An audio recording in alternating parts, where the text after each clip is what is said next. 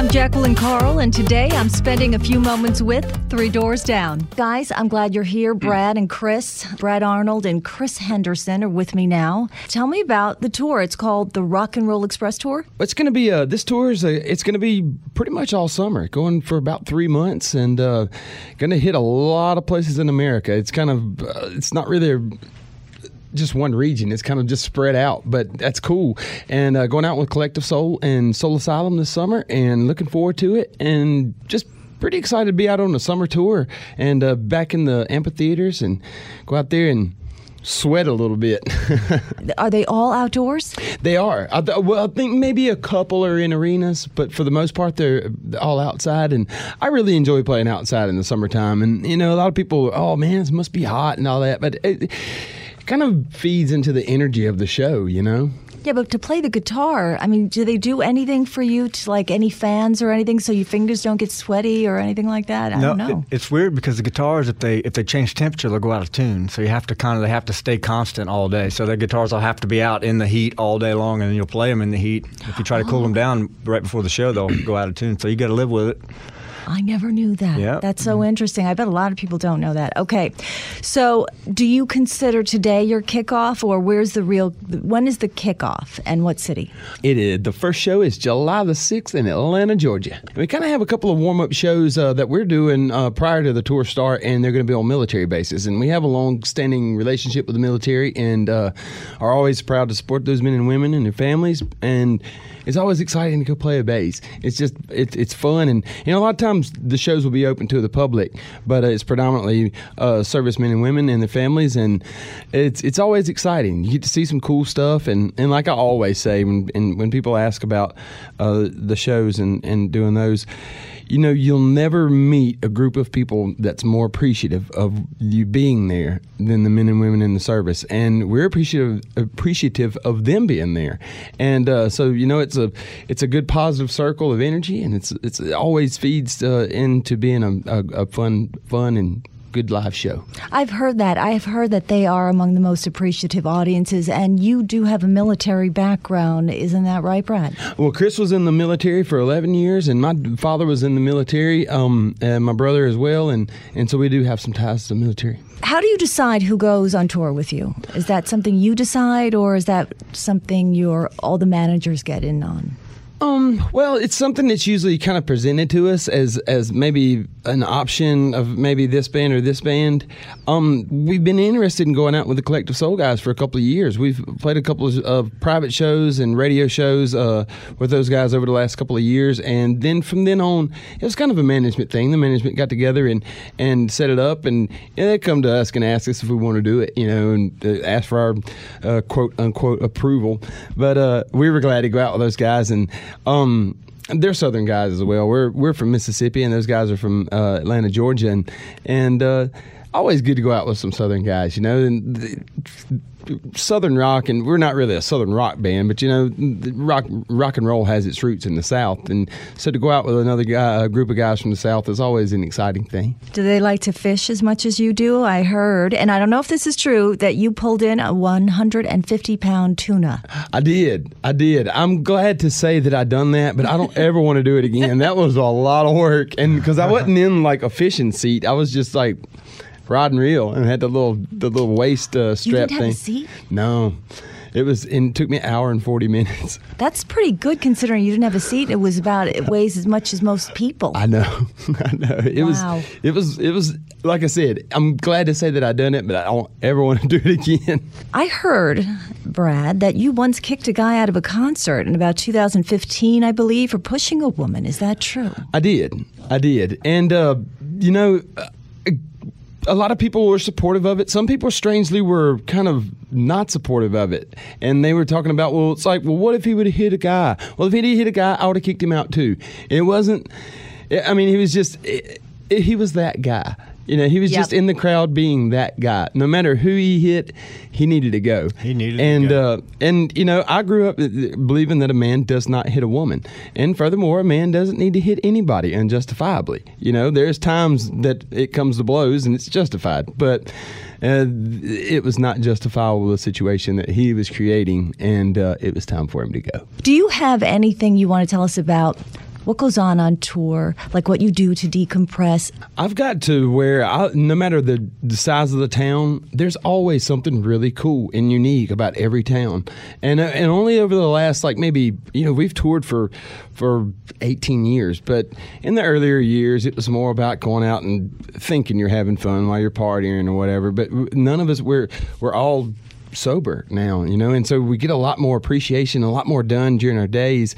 And I like to go out into every town that I'm in and see something.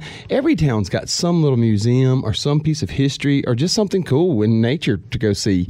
And so I try to get out and leave the venue every day and go see something that I've not seen before. And in the last 2.5 years of doing that, I've got more out of going on tour than I did the previous 15. When you were partying, right? Exactly. It's true. It's better to live sober. It really is. You really do see what is going on around you. Amen.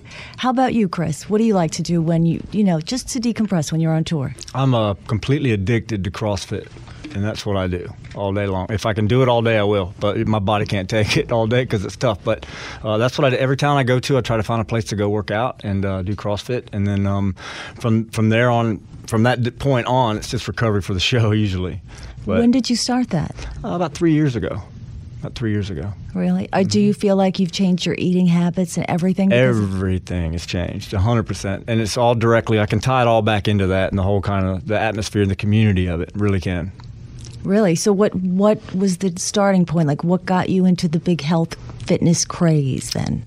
Let's see, I was almost 300 pounds on tour. And like Brad said, we were kind of doing things the wrong way, and I was really unhealthy, couldn't snort a lot, couldn't really sleep that well, and wasn't really taking care of my body. And one day I just decided, I was like, if I don't make a change, it's not ever going to happen. So I started making little small changes in my life, and it turned into what it is today, which is, definitely do a lot of CrossFit. That's the key, though, small changes. You can't do it all at once. It's a lifestyle change isn't something you can just be like, all right, tomorrow I'm going to be 100% different. It just doesn't work that way. And with anything, getting sober wasn't like that. I mean, of course, I got sober overnight, but I didn't stay sober overnight. It had to be small things, little changes, and do things a little bit differently every day. And health is the same way. It's a long game.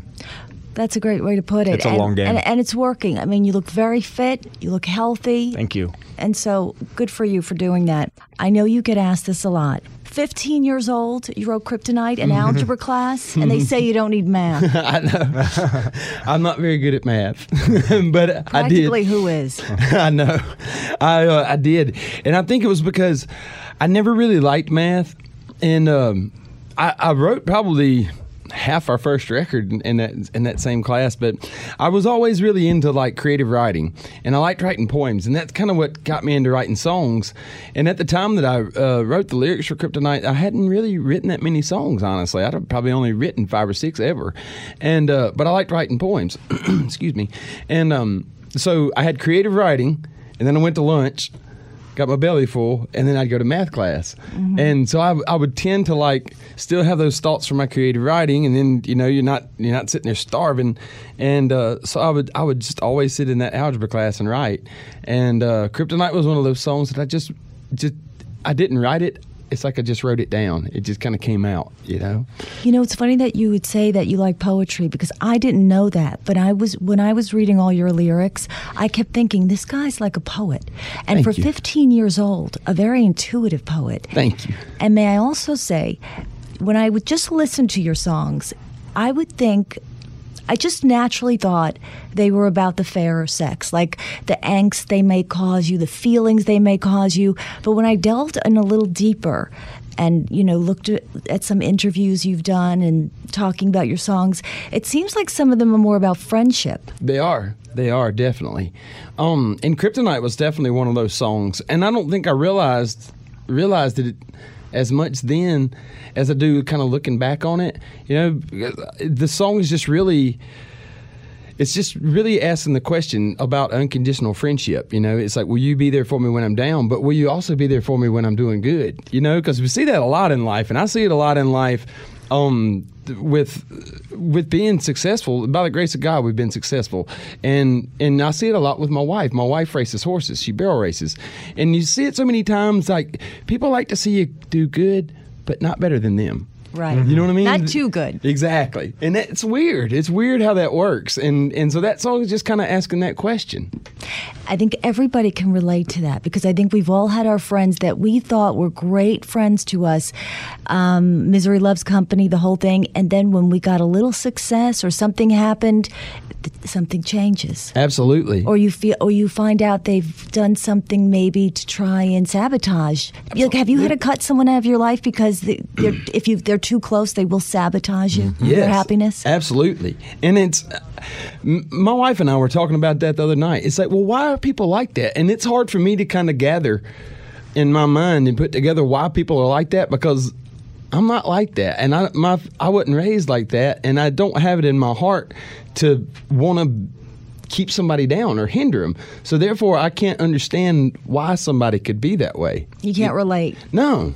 And then some of the people that you thought were just kind of casual friends, sometimes they will come through, and it's through the tough situations, those people will come through, and it's like, wow, I didn't realize that guy actually was my friend and is my friend. That's true, too. I've had that happen to me. They surprise you. Yeah. You didn't realize how committed they were to the friendship until... Exactly. What would you say that you mostly write about? Is it what we've been talking about, friendships, relationships, things you notice about people and relationships? I've always just kind of said that I just write songs about life and different situations and just things that I feel. And, the things that I feel... And I try to not write a song to be just totally closed in. I try to write it so that people can kind of make their own interpretation of what it's about,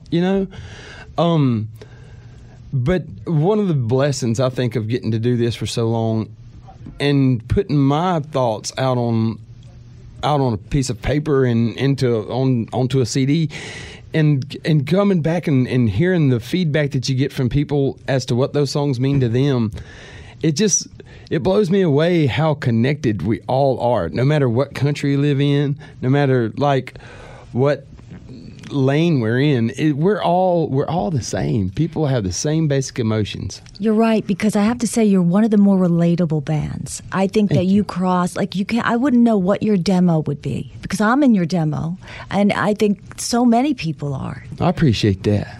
Is there any song in particular that hasn't seen as much commercial success as some of your others, but you wish that it would because it's fraught with meaning? I would say one of our newer songs, a song called Pieces of Me.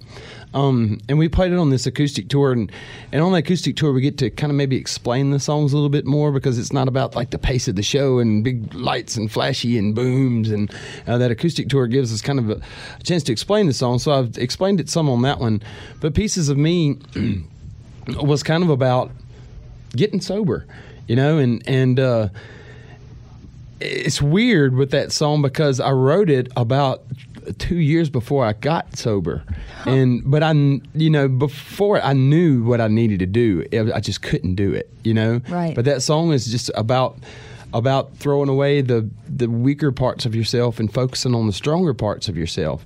And strangely, my wife kind of nailed me. With that song one night. I was sitting there probably, I'm sure I'd been drinking or whatever, and sitting there and thinking, man, I was just telling her, I was like, man, I need to do something. I can't go on like this. She said, well, what you need to do is start listening to some of your own lyrics and start practicing what you preach.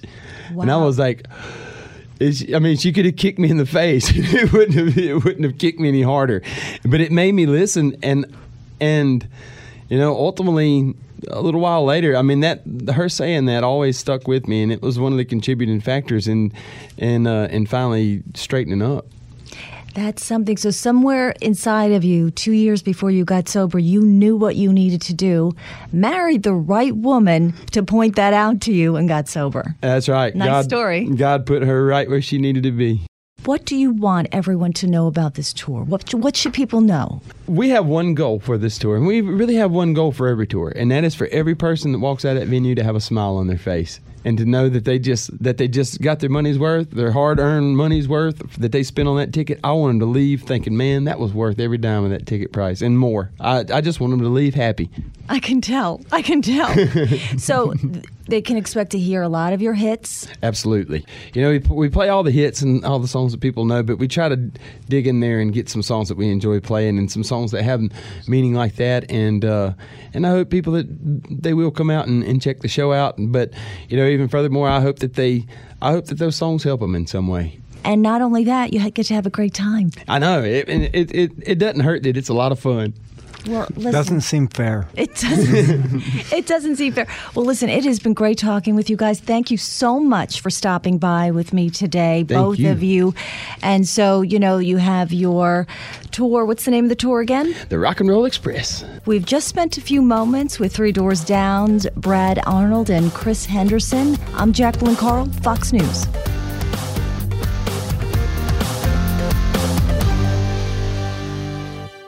The Fox News Rundown, a contrast of perspectives you won't hear anywhere else. Your daily dose of news twice a day, featuring insight from top newsmakers, reporters, and Fox News contributors. Listen and subscribe now by going to foxnewspodcasts.com.